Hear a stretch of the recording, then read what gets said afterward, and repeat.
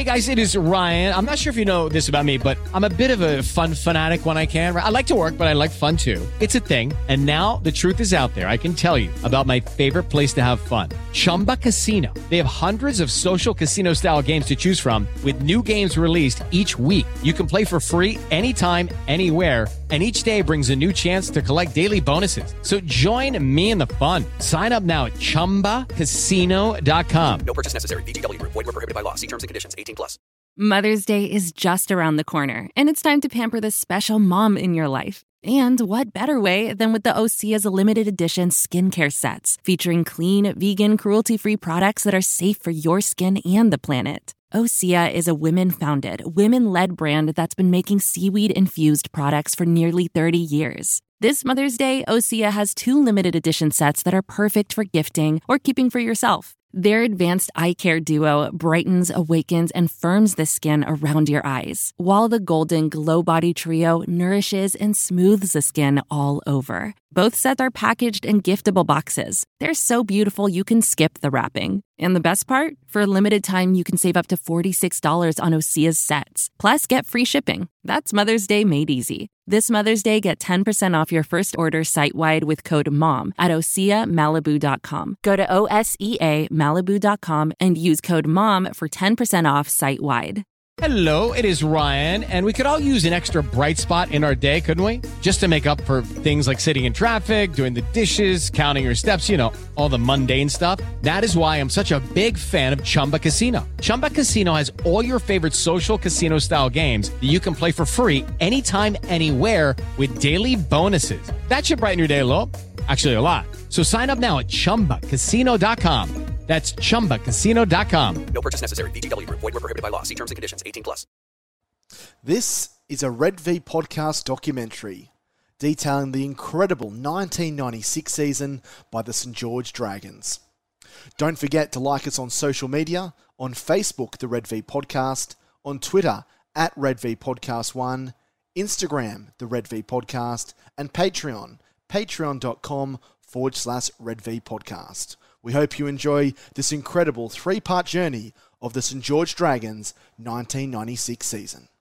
Mundine! Are they going to get him? No, I don't think so! Mundine's over! St. George! And they beat out Johnsonville! Gets it away, and Bartram scores!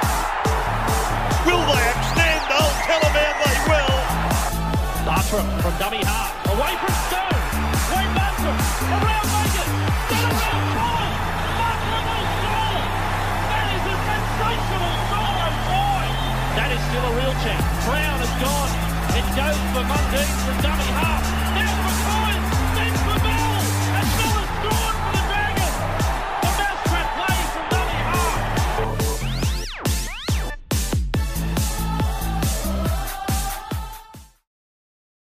The narrative of the St. George Dragons 1996 season is a complex one. At its best, it tells the dramatic rag-to-riches story of the side with the big red V. A season where they defied all the odds. 10 players at pre-season training, no coach, players training at other clubs, as well as the dark cloud of Super League hanging over their heads to somehow make it all the way to the grand final. At its worst, it shows fans how close St. George was to a shattering demise and extinction. How on earth did they do it? Well, this is how. This is the story of the 1996 St. George Dragons.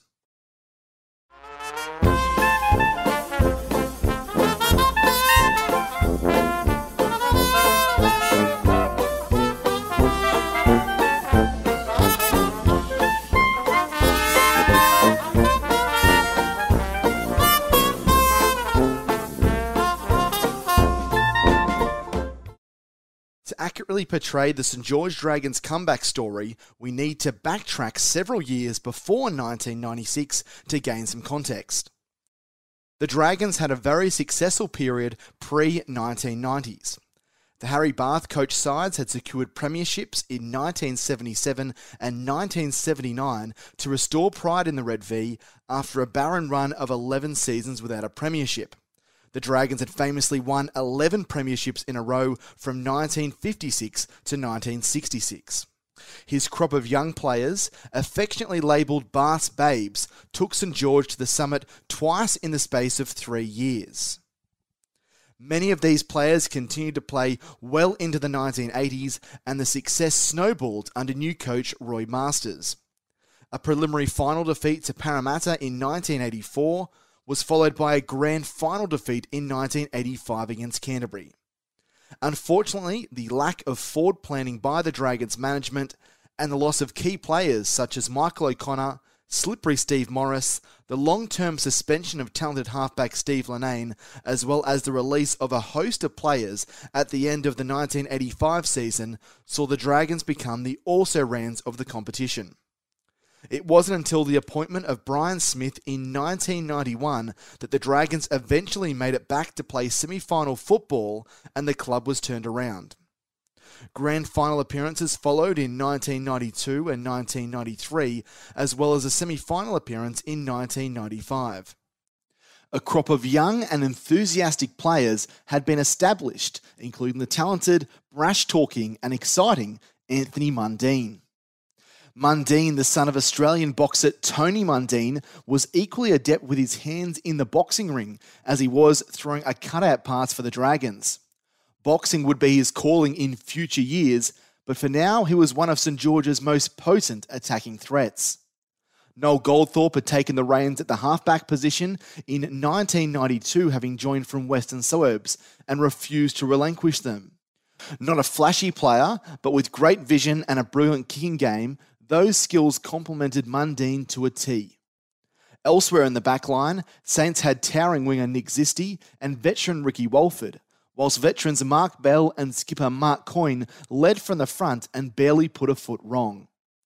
In the forwards, Jason Stevens had turned into one of the top props in the game. Gordon Tallis had a breakout season in 1995, and it would come as a huge loss by him not playing a game in 1996. David Barnhill, Scott Goulet, and the recently recruited Queenslander Wayne Bartram made up one of the most formidable back rows in the competition.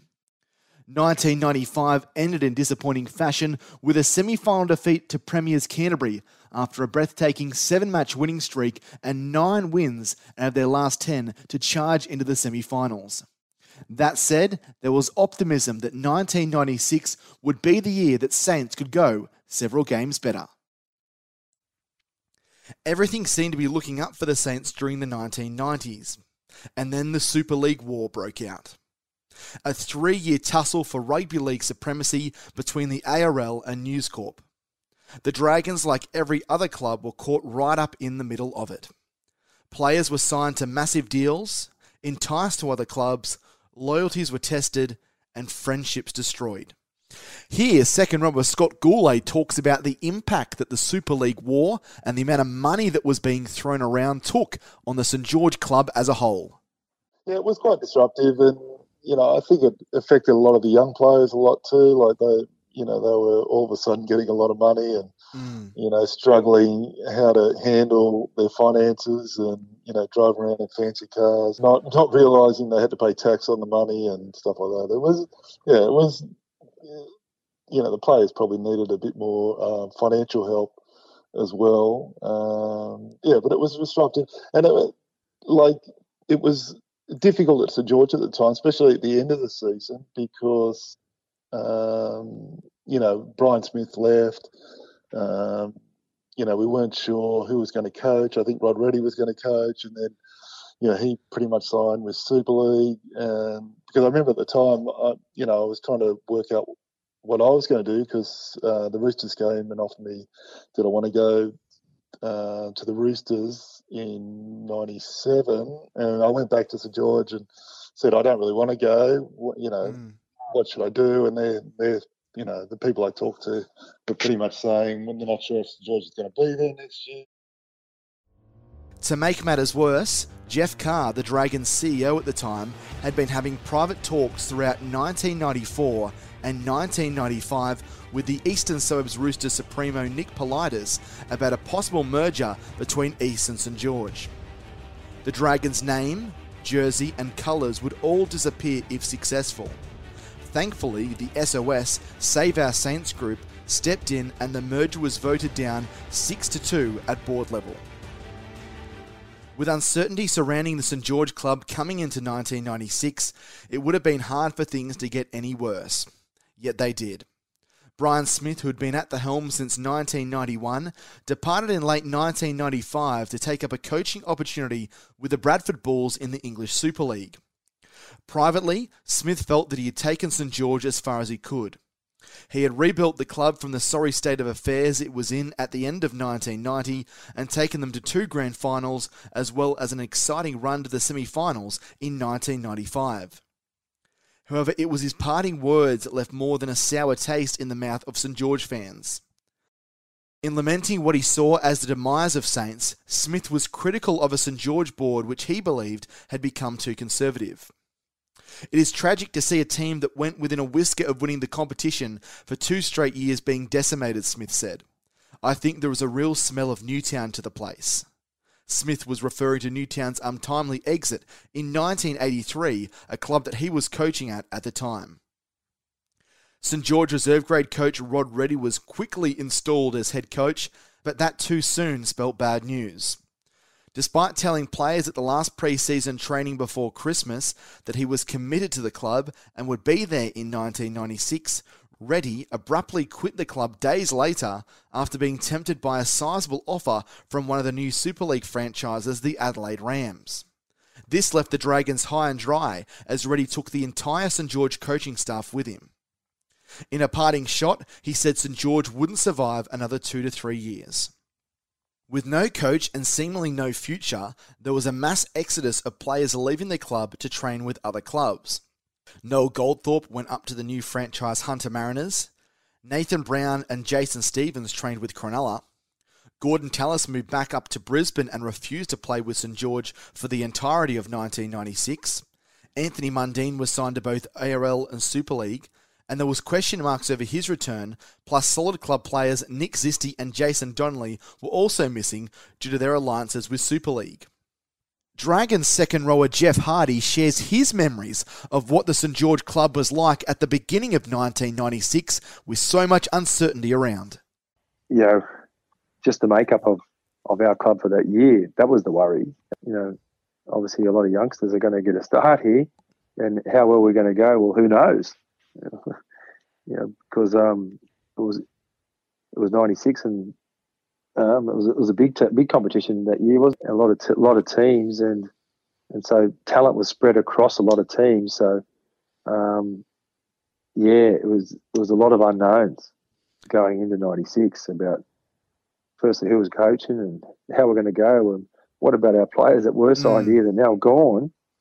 How are we going to make up for those that all the players have already signed and elsewhere? So,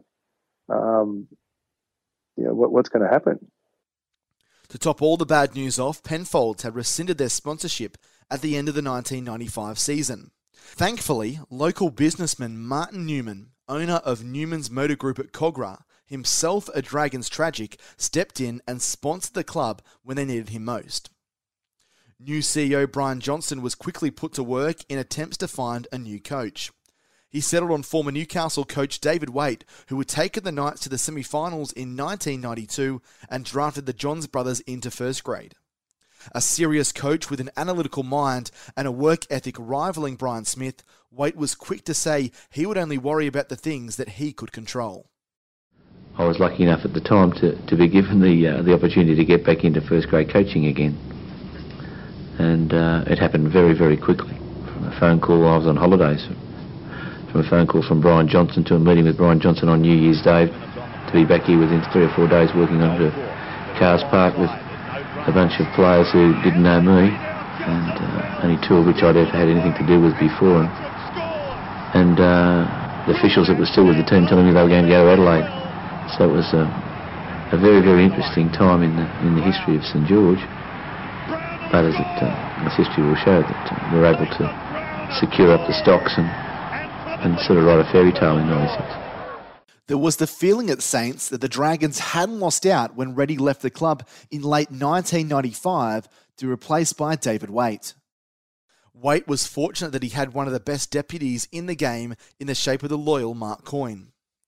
As one of the most highly respected figures in the game, Coyne's loyalty to St George and the ARL had paved the way for the famous club to stay with the ARL during the uncertain times. Coyne himself, a Queensland representative who had starred in the 1994 and 1995 Origin Series for the Maroons, had persuaded teammates and the club to stick firm when Super League may have been the more enticing decision.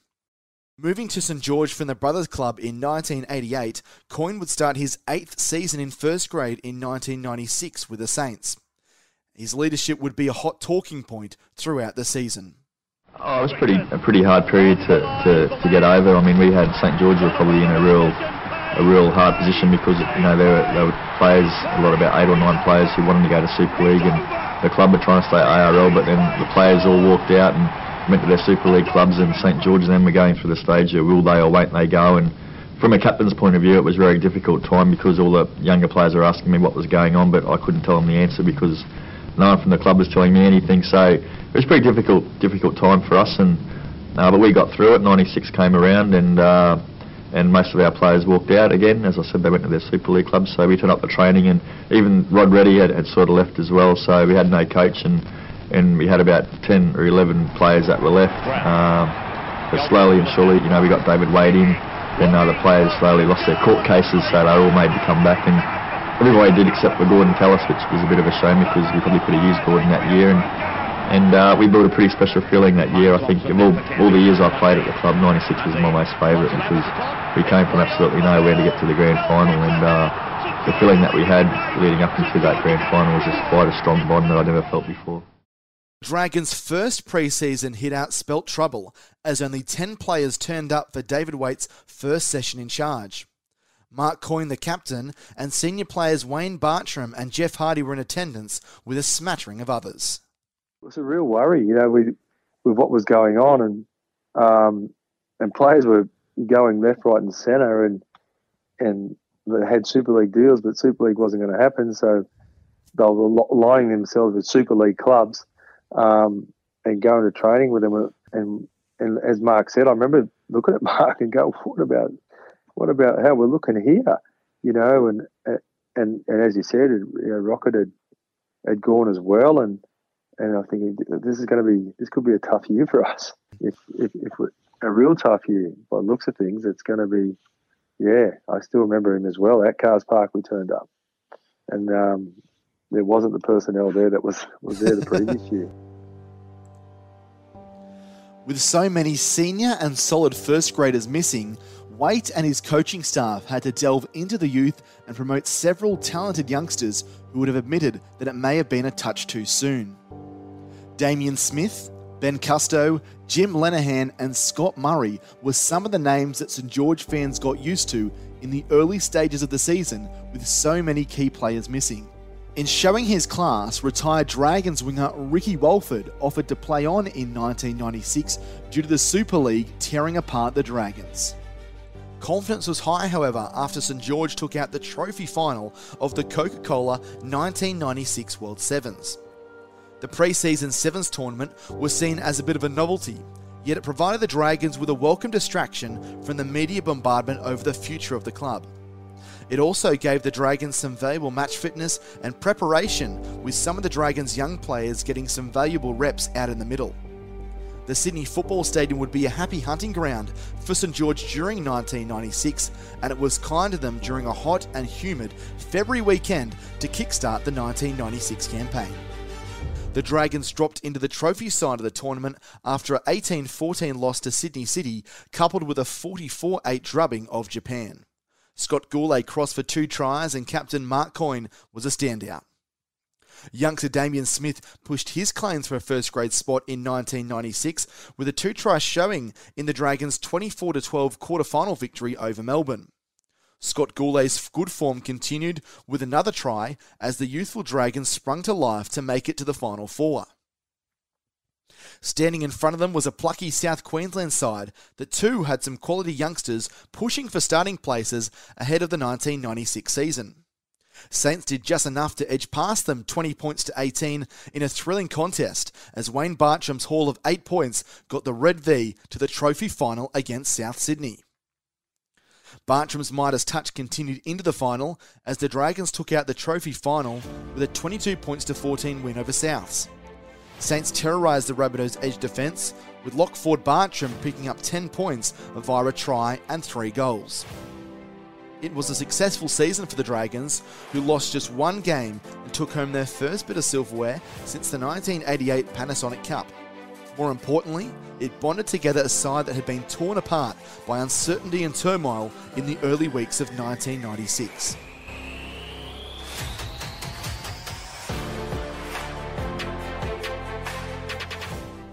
The Dragons, minus their Super League stars, took on Souths in the annual Charity Shield for their final hit-out before the start of the 1996 season. Even without key players, they still had a solid nucleus with players such as Jeff Hardy, Wayne Bartram, Lance Thompson, Mark Coyne, David Barnhill and Scott Goulet. Adding in some of the young and up-and-coming stars like Ben Custo, Daniel Wagon and Damien Smith, St George had a solid side for the official curtain raiser to the regular season. A convincing 30 points to 6 victory inspired fans to believe that this season could be something special despite everything that had gone on in the background in recent weeks. The good news continued. As players found themselves being defeated in the courtrooms and Super League being denied permission by Justice James Burchett to start in 1996, players started trickling back to the club. Super League-aligned clubs were still sticking firm prior to the court rulings, which saw 6 of them forfeit their first match. This meant the Dragons defeated the Western Reds in round 1 without having to take the field. The return of quality players wasn't quick enough to make an impact in the Dragons' second game of the season, a local derby clash with Cronulla. An inexperienced Dragons side missing the likes of Nathan Brown, Jason Stevens, Nick Zisti, Gordon Tallis, Noel Goldthorpe and the capable Jason Donnelly went down 24 points to 16 to the Sharks at Cronulla. It was a gallant fight by the Dragons, but the class of Cronulla shone through despite some bright spots by young centre Damien Smith and back rower Wayne Bartram. In other good news, Anthony Mundine had returned to training the week of the game against the Sharks. He was welcomed with open arms by his teammates who, like the fans, knew that Mundine needed to be at his best in 1996 for the Saints to have success. The return of star halfback Noel Goldthorpe bolstered the Dragons ahead of their round 3 clash against Newcastle. Goldthorpe, who had signed a Super League contract with the Hunter Mariners in mid-1995, had been stranded up north but was desperate to come back and play some footy in 1996. I remember it was late, like when I think the ARL put an injunction in on Super League. So then they come to us. Super League told us that we can't get going playing, so you'll have to go back to your clubs. And I quickly, mate, I knew where I wanted to go back and play for, and I rang Brian Johnson, and John had just said, mate, yes, we're happy to have you straight back. So I went back there, and I wasn't sure whether Super League were happy with me going to an ARL club, but I didn't really think about it because I didn't really want to play for anyone else anyway, and I just wanted to stick with the Dragons. So I went back there, and I think Benny Custo had played 1 or 2 games. And, I come back, and then obviously, I got to start back there. Returning players were often given a bit of ribbing at first by teammates when they finally returned to the club, but the side was delighted to see them back, as Dragons winger Mark Bell explained. Oh, well, sometimes we have a bit of I suppose, clapping of the hands when the boys are walking into the ground. Here comes another one. Yeah. Here they come, just like sheep. Here they come back, just like sheep coming back, We're just another one, boys. We'll see what turns up on Thursday. And, and it wasn't, there was nothing held personally against the players. It was nothing like it. It was, they were looking after themselves. We were looking after ourselves. We just wanted to play footy. Yeah. You know? And we knew that if we got back together, because we'd made the 95 side, 95 semi-finals, we got back together and we started playing well, and we'd have a good team because we had so many good players. The Dragons found the winners list for the first time in 1996, a resounding 34-30 win against Newcastle in round 3. Goldthorpe's return a timely one, while the likes of Mundine, Quinn and Stone had a field day for the Dragons. They won't catch him. Walford's away. Down 6-0, Newcastle turned to deft hands. Matthew John setting up Brett Grogan. He's looking for his winger. His winger's a mile behind him. Grogan, he does. Approaching the break, Jeff Hardy's toe tapped. The Dragons ahead 12-6 until another sleight of hand. Jamie Ainscough stealing the floor for a match-levelling solo. 50 metres to go, but there's nobody closing the gap. But after sharing the card for the first half, the Dragons waltzed through the second. Hardy's there now, Quinn. Quinn will score. Troy Stone's try, the third in 15 minutes. Oh, he's run straight through them. 4 minutes later, a 34-12 lead. Look at Vince Donnelly. Look at him go. Using strictly ball work, the Knights hit back with 3 late tries, but their moves all too late, the Dragons winning 34-30. The responsibility of rebuilding this club is ours in 1996, and we're well aware of that. And the addition of people like Goldthorpe back to the club just helps us show the rugby league world that through all this turmoil, St George has been able to become solid and unified again. The settled atmosphere was working wonders for the Saints, who propelled themselves to 6 points from a possible 8 after a local derby win against reigning premiers Canterbury. David Wade's impact was being felt from the first grade team all the way down to reserve grade and jersey flag, as young up-and-comer and future first grader Lee Murphy explained. Yeah, it certainly filtered down.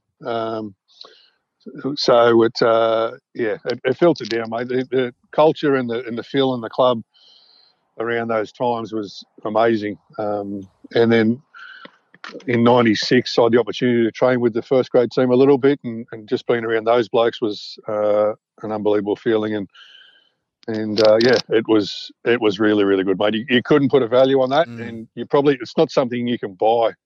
It's something that it's instilled, and whether it comes from the top, whether it comes from the players, whether it comes from a holistic approach, I don't know what it is, but I think everyone's got to buy in. I think everyone's got to be involved in it, and that era there, it was certainly involved. St George ran in 5 tries to 2 to pull out a comprehensive victory and move to 5th on the competition table. Extracting revenge for being bundled out of the 1995 final series by the Dogs, the Dragons dismantled their opponents with speed and skill after a tight first half. Still to win a match, Canterbury turned to a new face to spark the feel of old. Hazam El Masri scoring his first top-grade try. The youngster, he'll score! St George's reply, as sharp as their fullbacks' hands. Quinn! Silver's after him, but Quinn! Trailing 6-4 at the break, the Dragons controlled the second half. Coyne, they must score! The victory sealed by Anthony Mundine's second try, St George winning 26-6. The Dragons were making a much better fist of their draw in 1996 compared to their start in 1995. At the same stage last season, the Dragons had won just 1 game and had a horror start to the season. When you take a look at Saints' shocking preparation for the 1996 season, it has been a sensational effort by the players involved. Furthermore, the addition of former Gold Coast prop Colin Ward continued to add starch and depth to the Dragons' thin forward pack. After starting the season in reserve grade, Ward progressed his way into the Dragons' top 17. His ball skills were a highlight of his game in the win against the Dogs.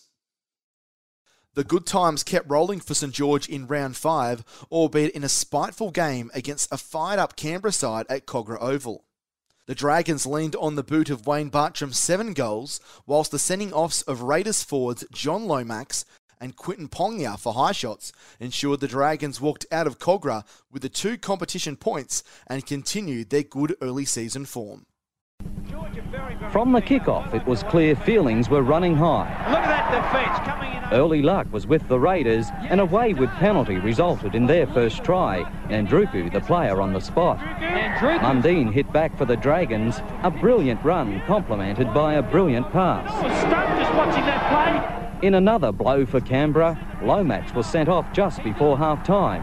Bartram's rest coming a couple of minutes early. Right across the head. One man up, St George looked winners, but the green machine was back in front when Nagus ran off Clyde. Nagus gets into the corner. However, any thoughts of a courageous Canberra victory hit the turf when Pongia was also sent off with 20 minutes remaining.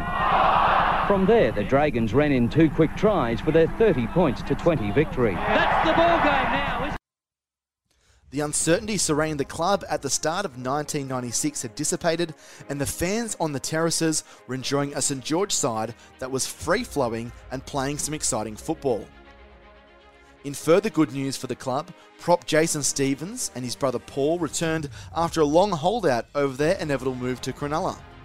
1996 would be the pair's final at the club, but Jason's big frame and superb offloading ability would only come as a plus for the Dragons in season 96.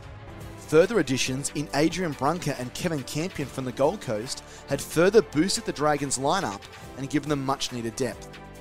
Campion had spent the previous 4 seasons at the Gold Coast and had signed a Super League contract with the Adelaide Rams. With the competition not getting off the ground in 96, he moved back to the Gold Coast, but was encouraged by his good mate Brunker to head down to St George to try and get a roster spot. His hard-nosed style of defence would become imperative to St George's chances in 1996. So I actually went back to the Gold Coast, and they'd started the new franchise at Gold Coast Chargers. And I stayed there for a week, and Adrian, who was a good mate of mine, was obviously good friends with David Waite. And yep. Adrian had a chat to David about bringing me down to St George, and luckily enough, I had the opportunity. This completes part 1 of the St George Dragons 1996 documentary. Don't miss out on part 2 being released shortly, where we take a look at the Dragons' phenomenal 5-match losing streak, which threatened to derail the 1996 campaign. Part 2, Dragons in Decline.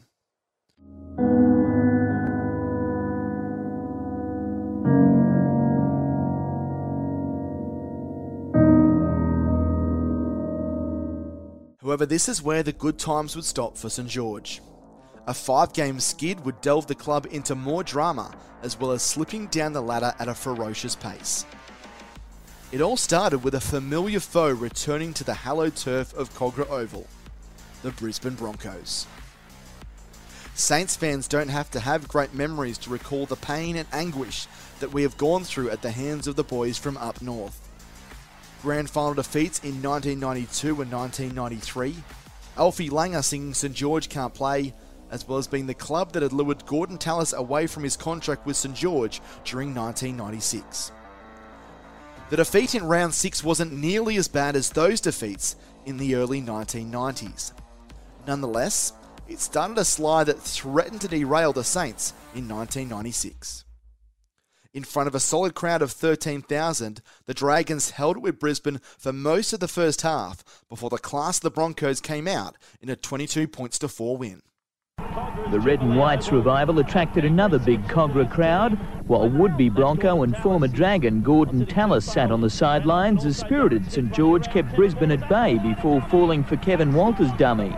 But Walters' fake pass paled when compared to Jason Donnelly's dummy act. Attempting to field Alan Langer's kick, the Saints winger committed a cardinal sin. Donnelly's taken all day. It's a try to Darren Smith. In the second half, Adrian Brunker's pace put the home team on the board, but Saints' outside defence began to look brittle. Sailors' try inflicted further wounds and did nothing to stem the crowd flow, Langer and Walters completing the kill. The little kick for himself. It's on for the Broncos. Langer to Kevin Walters. The going got worse the following week, with the Dragons paired up with a stacked North Sydney side. The Bears, who had had preliminary final berths in 1991 and 1994, had also made the playoffs the season prior in 1995. The Peter Louis coached squad had assembled a young, aggressive and attacking football side. Halfback Jason Taylor pulled the strings in attack with his pinpoint kicking game and was a sharpshooter in the goal-kicking stakes. Alongside him was young Queensland centre Ben Ikin, who had superb vision and strength. Speedster Brett Dallas, who had made the move over from Canterbury, was a noted try scorer and match winner on the wing. Plus, there was the hardened experience in the forwards, with Origin representatives David Fairley, Gary Larson and Billy Moore alongside their durable captain, Greg Florimo. On the afternoon of the 5th of May 1996, it all came together for the Shoremen, who dismantled a poor Dragons outfit 42-0. Buettner was a star with 3 tries, and the Bears forward pack ran over the top of a shell-shock St George side. The Saints were outclassed in every facet of the game, and there weren't too many positives that coach David Waite could take from the fixture. North took to home turf against the Saints. Few would have anticipated the tale about to unfold. The Bears went on a scoring spree, 3 penalties, 3 tries. This the pick of the first half bunch. Here comes the double! After the break, North's leading 24-0 took up where they left off. Soden the next to score. Soden's over!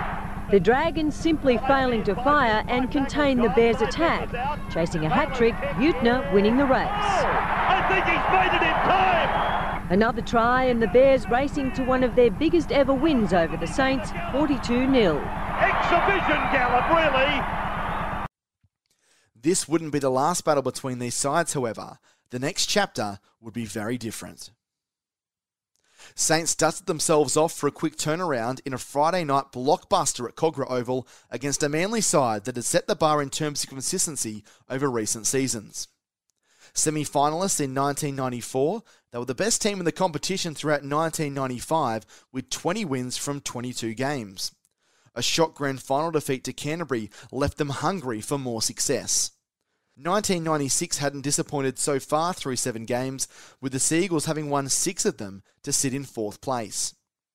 Dragons fans still had traumatic memories from 2 seasons prior, when an avalanche of points at Brookvale saw the Saints suffer their heaviest ever defeat 61-0 in 1994, and revenge was firmly on their minds. Too dissimilar to the North Sydney game, Manly had quality everywhere and outmatched the Dragons in almost every position. On a wet and windy Friday night in Kogarah, these foes did battle in a highly entertaining yet low-scoring fixture. With State of Origin positions on the line, star-studded Manly were full of running early. A 2-point cushion via Shannon Neville. Now he strikes it, it's on its way, and it's there. Then extended to 6, Hill deep in the attack. Hill, not held, and he gets it over the line. The Sea Eagles dominated, their constant pressure forcing Saints mistakes. They had a hand on it. The 32nd minute, St George clawed 2 back. It's the upright and bounces through. Right on half-time, the Dragons should have hit the lead, but Mundine fumbled. He didn't grasp the ball. 6-2 at half-time, Manly with all the possession, determined to push the envelope after the break. No doubt about it. Forward. St George turned around Manly's attacking ferocity in the second half, unlucky not to level again. Adrian Frank, I don't want that one. At the other end, the Sea Eagles also missed a chance. Kosef pinned for a push in the back. No, he's given the penalty. Seconds before full-time, St George hammered the line again. Coyne unfortunate. 1.5 on the clock, Coyne. He's lost it. In the end, a scrappy, eventful win. Manly 6, St George 2. Man of the match, Nick Kosef, disappointed with his side's attack. The matters got worse for Saints in the next round down at Wollongong against little brother Illawarra. Another slow start mixed with ball handling issues and a few questionable calls by referee Mick Lewis saw St George lose its 4th straight game by the tune of 18 points to 12. The side had looked well below its best in the poor 4-match losing streak, and things wouldn't be getting any easier anytime soon. Coach David Waite had done his best to change his team around. In the Illawarra match, Nick Zisti was given a shot on the wing and Adrian Brunker was in the centres. Jason Stevens played from the bench in an attempt to give the Red and Whites some impact, and young centre Jim Lenihan was also on the bench. Unfortunately for Waite and the Dragons, it didn't have any effect. The Dragons were void of all confidence and slipped further into the mire. After a positive start, they now sat in 13th place behind Illawarra and some 10 points behind ladder leaders Sydney City. The murmurs of the future of the club and players' commitment for 1996 were in full force. Always tough at home, the Steelers were desperate to make it 3 in a row, and it was Brad Heppy who capitalised on some ordinary Saints defence. This will be play on. An intercept try to Damien Smith just after half-time kept the Dragons in touch, but their defence kept coming up with new ways to make mistakes. Simon making the most of this blunder. A controversial try to David Walsh stretched it to 18-12. Well, Walsh is offside, the number 10. Scott Goulet added some respectability. Too late, though, for the struggling Saints. After a bright start, they've now lost 4 on the trot. To make matters worse, 2 days later, on the 21st of May, Brisbane unveiled Dragons star 5'8" Anthony Mundine as their latest signing.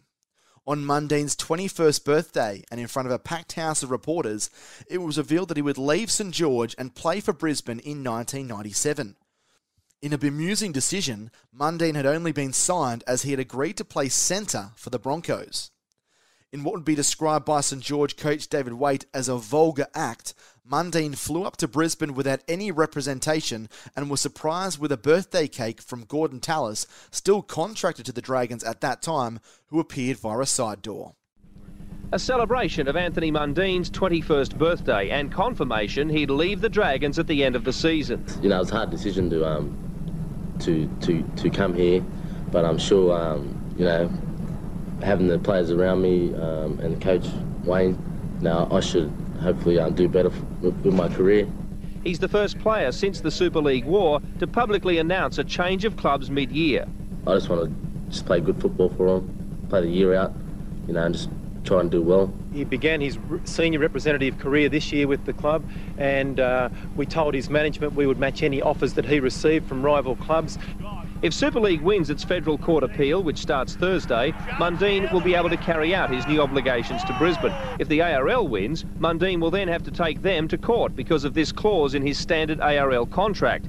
Clause 26 is designed to prevent contracted players negotiating with rival clubs during the season. I think Anthony perhaps hasn't performed to his best over the last couple of weeks because he's been thinking about making a decision on what he should do and what he shouldn't do as far as his future is concerned. I believe that all the negotiations should be going on in October when the football's completed, and that's a problem that the ARL are going to have to address. The Dragons are already involved in a wrangle with Brisbane over Gordon Tallis, who also hopes to move to the Super League club. Maybe some of their officials are using us to breach some of the anger that they have for some of their inabilities to attract and retain players. I haven't got any problems with Shane Edwards or any of the Brisbane. I am disappointed that we are losing our top players, and I would like to think that, you know, our club isn't going to be sort of disregarded as a competition or a strong club in the future. Dragons coach David Waite was less than impressed with the circus that went on that morning, parading Mundine without a manager in front of a packed house, as well as Gordon Tallis being revealed via a side door. He described it as one of the more vulgar acts he'd seen in his 15-plus years involved in rugby league coaching. Yeah, and you've got to remember that Anthony Mundine was taken away from us on his birthday to Brisbane, and someone jumped out of a cake at him and all those lovely things that I rated the worst thing I'd ever seen in rugby league. The way that was done, to send a young player up there without his manager and to have Gordon Tallis sing happy birthday or something to him with the head coach sitting beside, I thought was probably one of the most vulgar things I'd seen in football in the middle of a season. But it was also probably the greatest learning curve for Anthony in his football career. It was no surprise that the Dragons' downturn in form and that of Mundine's had coincided with one another. Dragons officials were none too pleased as they saw chalked apart and also had to contend with the loss of second rower Scott Goulet to Sydney City. Two key players had signed elsewhere for 1997. How would it affect them over the course of 1996? Coach Waite was particularly furious with the way Brisbane had conducted itself in the proposal for Mundine, labelling the Queensland club arrogant, and what they've done confirms what a lot of people think about that Brisbane club. The fact that St George weren't even given the opportunity to make an offer to the exciting youngster irked several staff and players at Kogarah. In much better news, young forwards Lance Thompson and Luke Felch signed on for the next 2 seasons to soften the blow for the Saints. Thompson became the richest 18-year-old with his new deal, and it was a just reward for his hard work and skillful performances. Felch had been a quiet achiever in 1996 and had started the season in reserve grade, but had impressed the Saints coaching staff with some strong displays in the middle of the Dragons pack. Up next was a battle with perennial underachievers Parramatta. Since the heady days of the 1980s, Parramatta had suffered a severe decline. gone with a superstars such as Croning, Sterling, Groth and Kenny. Replacing them were toilers who had the heart, but not the skill that the Blue and Golds needed. In the 10 years since their last premiership, the Eels had rarely threatened to make the semi-finals and had had a disastrous season in 1995 with just 3 wins from 22 games. 1996 was turning out differently for Parramatta, however. Heading into the game against St George, they had nestled themselves into the top 8 on 10 competition points. Some would argue that their draw so far had been a soft one. Victories against the likes of North Queensland, South Queensland and South, plus a forfeit victory in round 1 against Penrith, held them in a lofty position despite having not played some of the competition frontrunners. Fullback had been a real issue for the Saints in recent weeks, with Chris Quinn's erratic form forcing David Waite's hand. Quinn's issue with the high ball had cost the Dragons points over the last few games, and in the midst of a 4-game slide, something had to change. Young fullback Dean Raper got the call up as the Saints looked to get their mojo back. Mark Bell also returned to the side after a 6-week layoff with a hand injury. The fact that the veteran was rushed back into the starting side shows that he is held in such high regard at the club. The round 10 match against the Eels would be the Dragons' first in 3 weeks due to the split rounds because of state of origin. One thing that wasn't soft, however, was some of the punches that were thrown in what became one of the most brutal rugby league games played in 1996. There's some fisticuffs in back play. Nathan Brown is involved as Parramatta still work the ball forward, but Nick Blaine has to bring a stop to play. Plenty of players getting involved. Not too many punches thrown, I should mention. It was between Nathan Brown and Gary Freeman. Freeman looks like he may have been cut. The crowd definitely reacted. Skips out a man with Goldthorpe and then over the back of Raper. Penalty has come for inside the 10. And again, there's some push and shove and some punches thrown. Oh, yeah, the boys are into it. Plenty of fire in this game today. This is the 2nd or 3rd incident we've seen. And there was a great opportunity for St George to score there. Parramatta very short as the ball went wide through the St George hands, but it couldn't be handled. In the end, a penalty goes to the Saints side. They'll probably have a shot at goal. Problems at all for Maybon. In the meantime, Parramatta with McCracken eyes upended there by Mundine. Mundine's going to be penalised and it's on again. Hello, McCracken wants to go it with Mundine. Lefts and rights. They might come out equal on points, but I'm sure Parramatta will get the penalty here. In a game marked by violent sin bins and many mistakes, St George made the first clean break of the game. Out goes Bartlett. Bartlett could go all the way, will. And really should have gone on with it, but a charge-down clearing kick was the beginning of the Dragons' woes. This will be a try to the Eels. Away goes David Woods. Anthony Mundine dropped the ball cold and allowed Parramatta a 12-8 half-time lead. Gets the pass away and Parramatta get the try. Mundine made up for his pre-break blunder by setting up the try of the match for Nick Zisti. Tries to position the man inside, he's done that. But again, the Dragons snapped under pressure. Player of the game, Jason Smith, sealing it for Parramatta. Parramatta will get another try. The Eels, who started the game without stars Dimmock and Raper, lost Chris King with a broken jaw, but take the vital premiership points. Unfortunately, it again spelt bad news for St George. The Dragons self-imploded with mistake after mistake, even with Parramatta having to play with 12 men for up to 30 minutes due to 2 separate sin binnings. The Red V just couldn't get the job done. The loss turned out to be a turning point in the 1996 season, bizarrely enough, after the side was given a dressing down by coach David Waite post-game. With it. So he said, we're not leaving. We went to trainers, done the after-game video, and he said, boys, so I can tell you now, we're not leaving here until we get this clear. So we're here for a few hours, and then it just clicked. Had to give for the hard-working Dragons. Either their performances would continue to hold them back and kill any hopes of a semi-final place, or they would find some fire in the belly and turn around a horrendous run of form. It wouldn't be as simple as that, however. Despite returning to the familiar surrounds of Kogarah Oval, the Saints had to take on an undefeated Sydney City side that was in scintillating form. They had won 10 games straight and had been led by the brilliant Brad Fittler and ably assisted by Ivan Cleary, Darren Junee and Andrew Walker. The Roosters would be missing Fittler, Lamb and Singh due to representative duties, but they still boasted a very talented side, were warm favourites against an out-of-form Dragons outfit.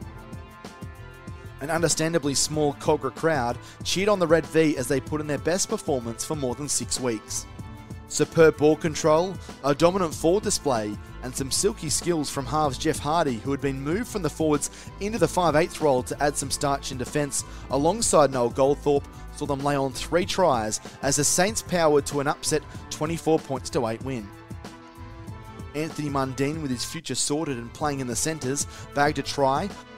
Raper had nabbed the fullback spot from veteran Chris Quinn in recent weeks, who had been relegated to a bench utility or reserve grade fullback.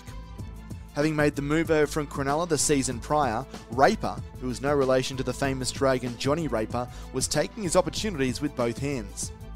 He also gave the Dragons another dimension in attack with his running style and kick return meters made from the back. The Roosters were out of answers and ideas as the Dragons got their season back on track. From the kick-off, a weakened Roosters still looked cocksure, but it was the Dragons who answered first, Dean Raper smashing shell-like defence. Ricketson's hit on Thompson cost the Roosters another 2 points. And when Mundine flashed over, St George sights were set on an upset. Inside the 10! Oh, well, you wanted to see him in action! The Roosters stayed in touch with a much-needed try to Woods, and 6 points was the difference at the break. Did he score for the Roosters? Chasing their 11th straight win, the Roosters hit a red and white wall, and for the first time this season, they couldn't climb back. When Campion cleaned up the chip, St George had ended a 5-game losing streak. Campion has scored for the Dragons!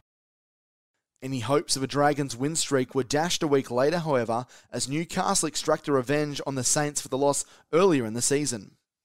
The Knights did it comfortably in the end, winning 23 points to 12 as the Dragons' slow start again came back to haunt them. Ill discipline also contributed, with the Red and Whites giving away 12 penalties in the 11-point loss that left the famous club in 13th place, 4 points outside the top 8 and all but out of the finals race just past the halfway mark of the season. Last start, the Knights were humiliated by the Cowboys, but with their 4 Origin stars back, they quickly returned to the boil. The Dragons took some heavy hits. Noel Goldthorpe had a bad case of the wobbly. And he's in Gagas. And Andrew Johns' field goal and penalty put Newcastle in charge 9-0 at half-time. Quick hands and numbers out wide saw Newcastle move to 13-0. St George hit back with a soft try before Andrew Johns' solo effort sent Fatty into overdrive. Oh, what a player, what a man, what a champion. Down 19-6, the Dragons wouldn't give up, but in front of more than 21,000, Newcastle wrapped up the match 23-12. The Dragons had their chance at revenge when they tackled the Cronulla Sharks in the second meeting between the pair in round 13. Fans packed into Kogarah Oval to see two sides do battle who had very contrasting seasons. The Dragons were barely clinging to life and had the heart monitors attached to their season. The Sharks, on the other hand, sat in 6th place on 16 points, comfortably in the playoff spots. With the forfeit in round 1, they had lost just 3 games since and had already disposed of an understrength Dragons side 24 points to 16 in round 2. In a seesawing battle, the Dragons fell 10 points behind early in the second half before tries to Mark Coyne and Mark Bell saw the Dragons leave Kogarah with a point after an enthralling 20-all draw. The Dragons fired early, Mark Bell scoring in the opening 10 minutes. Dean Raper is no relation to Saints legend John Raper, but the former Cronulla junior is making a name for himself. Salutes to the crowd. Centre Paul Donaghy hit back for Cronulla, and before a crowd of 13,000, this derby also proved a hit amongst players. Bell getting neighbourly with Andrew Pearce. Paul Green crawled through Saints defences just before half-time, and the Sharks went 10 ahead when Matt Rogers scored early in the second. Captain Mark Coyne started the home team's revival, and Saints' comeback received another boost when Nathan Long was sin-binned. Bell pouncing on Goldthorpe's bomb to bring about the deadlock. Out there, Branca coming through. That's a try. The Dragons at last had shown some fight and determination that their coach and fans had been looking for. But was it too late for them to make a dash for the finals? St George had been able to go on a phenomenal run at the back end of 1995 to make the finals, and a similar type run would be needed in 1996.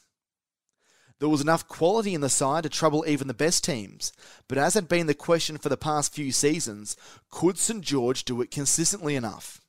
Dragons half Noel Goldthorpe remembers the team getting together at this stage of the season, knowing that they had to go on a winning streak to have any chance of playing semi-final football. And I think that's the attitude these guys had. Like, they didn't care. Like, there was no pressure. And I remember that season because we were about 10 weeks out. And, like, the boys are starting to talk, we need to make a run, boys. You know, we've got to make a run to get through these semis. And Jeff Hardy was very good for us at Saints. He was so good. He'd get the boys in together and sort of rally up the team, and then we'd all sit down and say, look, we got to start making a run, and we need to win this, and we need to win that, and we need to do this. And all the boys bought into it. And, we just got on a roll, as you said, and made our way through the semis into the grand final again. With only 5 wins next to their name for 1996, the Dragons had to hit the ground running against a capable and challenging Sydney Tigers outfit in round 14 at Parramatta Stadium. The Tigers had dropped the Balmain from their name and adopted the name Sydney, as well as moving all of their home games to Parramatta from the start of the 1995 season as a way of attracting more support amongst the Super League war. It would end as a failed experiment at the end of the 1996 season, but at this stage of the season, they were 7th on the table with an unlikely final spot not looking so unlikely. Led by young fullback and New South Wales representative Tim Brasher, and with a hardened experience of Paul Sirenen along with Englishman Ellery Hanley, there were a group of core players there that could trouble the Saints. However, once the game started, it appeared as if nothing had changed at Dragons headquarters. The Tigers jumped out to a 14-0 lead midway through the first half as a shell-shocked Dragons side saw their season flash before their eyes. Somehow the Dragons pulled themselves off the floor to take the lead before the sending off of Tigers centre Mike Doreen in the second half opened the door for St George to storm home on the back of a hat-trick of tries to Mark Bell and a double to veteran winger Ricky Walford in a 30-19 win. The Sydney Tigers had 2 tries on the board in quick time against St George and enjoyed a 14-0 lead.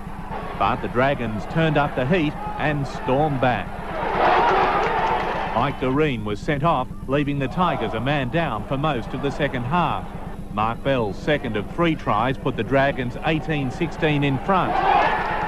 And while the Tigers grabbed the lead again, St George put it beyond doubt with a barnstorming finish to win 30-19. Bell had always had a nose for the try line, but his anticipation on this particular afternoon against the Tigers was top-notch. Bell would have a field day when the final series came along, but his form in the regular season with his dependability and versatility were invaluable to the St George Dragons. A product of the Canberra system, Bell had been well travelled. He'd spent time at the Raiders, Wests and Penrith before linking up with St George in 1995. He had over 100 games worth of first-grade experience, and that was invaluable through this run mixed in with the youth and vigour of the young members of the side. His 3 tries on that cool afternoon in Parramatta had kept the Dragons' season alive. Just. The Dragons' turn of fortunes continued the following week back at Kogarah against fellow wannabe challengers, the Penrith Panthers. The good news had started in the lead-up to the game, where it was announced that St George had agreed a deal with St George Bank as their sleeve sponsor for the remainder of 1996. The 4-year deal sees Happy the Dragon, the bank's mascot, become the official mascot of the Red V. A huge financial boost for the Dragons as their charge to the final gained some momentum.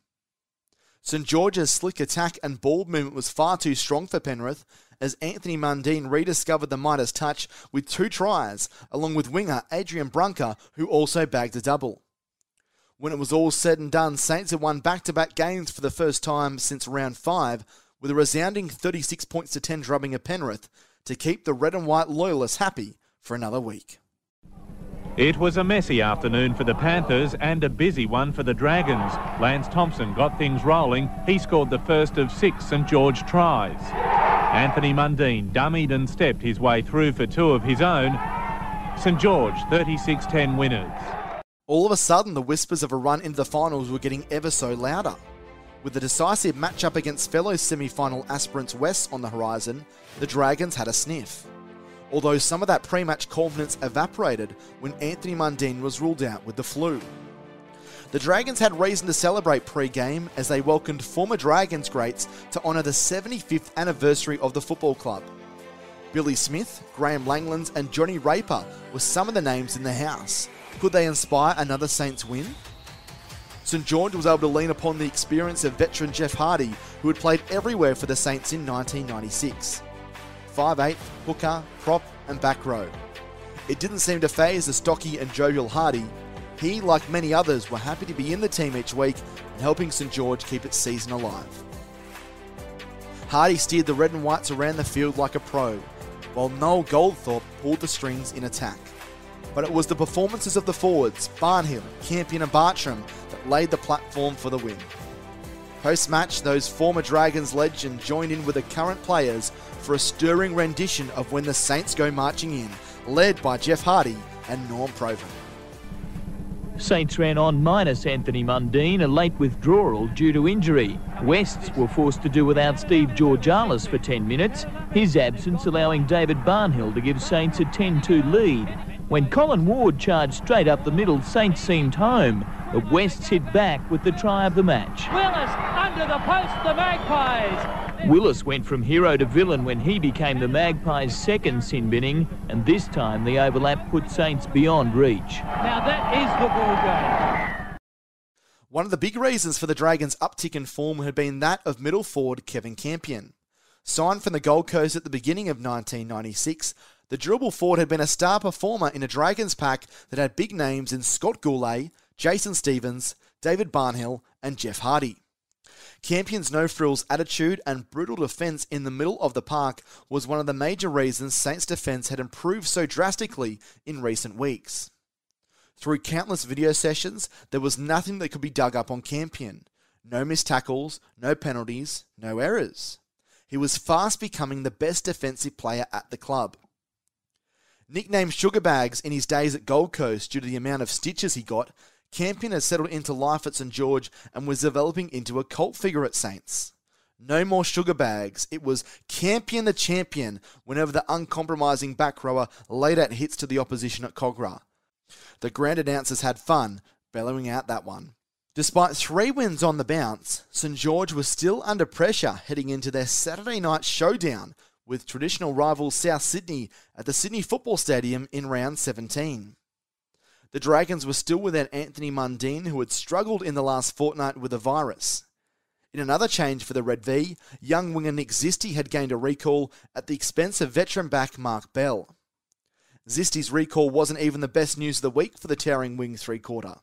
4 tries later, he was the talk of the town at Cogra. A late call-up for Nick Zisti paid handsome dividends for the St George winger. Easy try, Zisti in the corner. He scored 4 tries in the 32-12 win over Souths on the soggy football stadium to keep the Dragons in the thick of top 8 contention. The red-hot Dragons made it 5 wins in a row as they ploughed through the Gold Coast Chargers at Carrara by 22 points to 10. The win moved the Dragons into the top 8. It was 2 former Gold Coast products, Kevin Campion, who won man of the match, and outside back Adrian Brunker, who bagged a double in the 5-1 win that led the way. Strong performances up front from another Gold Coast boy, Colin Ward, as well as youngsters Lance Thompson and veteran David Barnhill, laying the platform for the Dragons' backs to run riot, with Anthony Mundine again featuring in a lot the Dragons did offensively. It was a fun environment to be playing in and to be a part of, as the Dragons' winning streak continued. It was fantastic, you know, and winning's contagious, and winning just changes the vibe. You know, go to any club after a loss and it's pretty down. When you get on a winning roll, you just grow into confidence, and you expect to win, and you learn how to win. And it's the same as losing. It's very similar. You lose, and it's hard to get back on that winning trot again. And we'd got on a winning trot. I think we won 10 in a row in that 96 run, and we were on fire. And you know, young Anthony Mundine was just coming into his own, and you need that. You need someone to spring from the youngsters that no one really planned about, and he was just coming good. Obviously we needed him back, and he'd come back and delivered. And he loved being at the Dragons, being a Dragons junior himself. And Brownie come back and was going great, and Coyne and it was just a really good vibe in the club. Everyone got on great, and we had Troy Stone and no superstars, but just good, hard working players. The win set up a Friday night blockbuster against the Auckland Warriors the following week, with the winner almost guaranteed a finals place. In further good news, the Dragons locked up head coach David Waite for a further 2 years until the end of the 1998 season.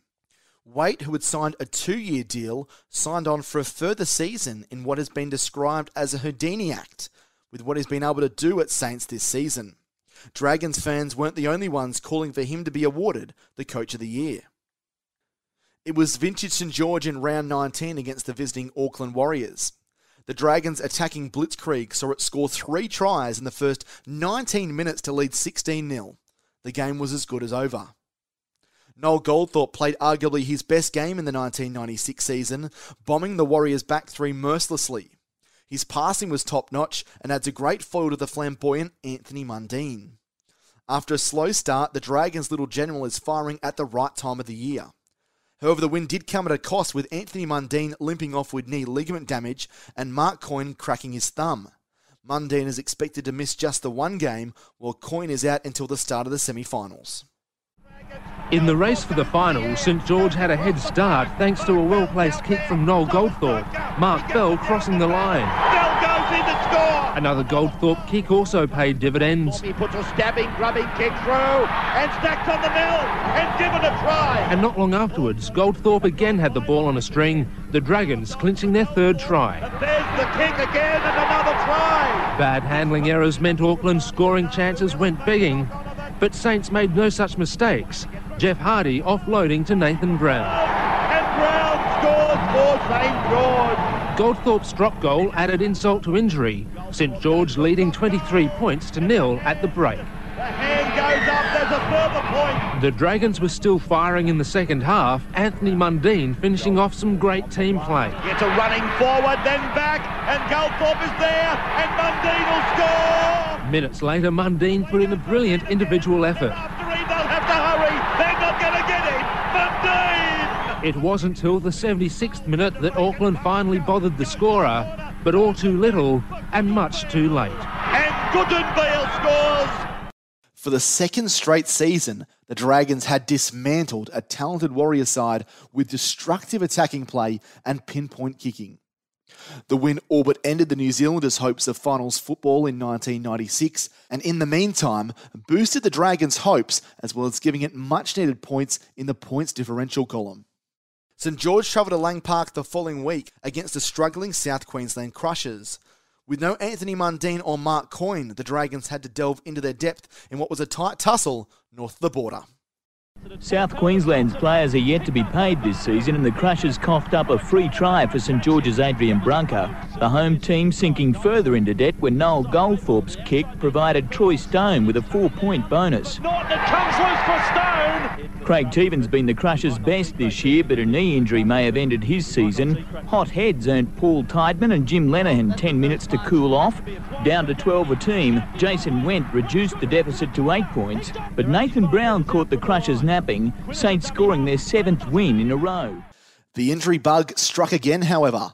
After losing Anthony Mundine and Mark Coyne to injuries in the win against the Warriors, Saints lost talented back rower Scott Goulet to a knee injury in his first game back from a neck injury in the reserve grade victory over the Crushers.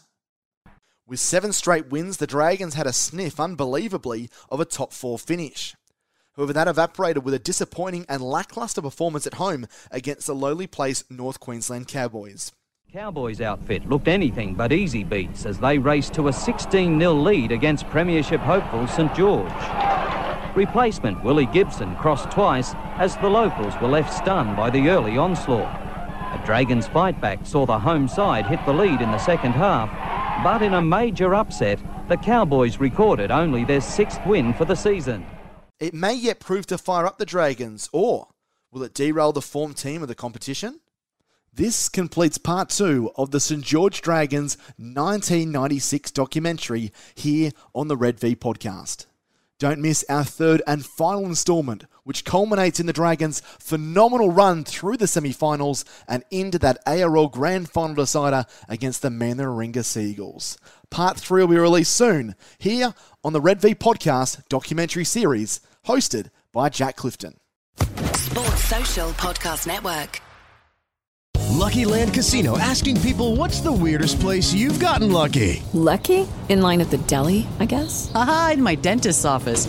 More than once, actually. Do I have to say? Yes, you do. In the car before my kids' PTA meeting. Really? Yes. Excuse me, what's the weirdest place you've gotten lucky? I never win and tell. Well, there you have it. You can get lucky anywhere, playing at LuckyLandSlots.com. Play for free right now. Are you feeling lucky? No purchase necessary. Void where prohibited by law. 18+. Terms and conditions apply. See website for details.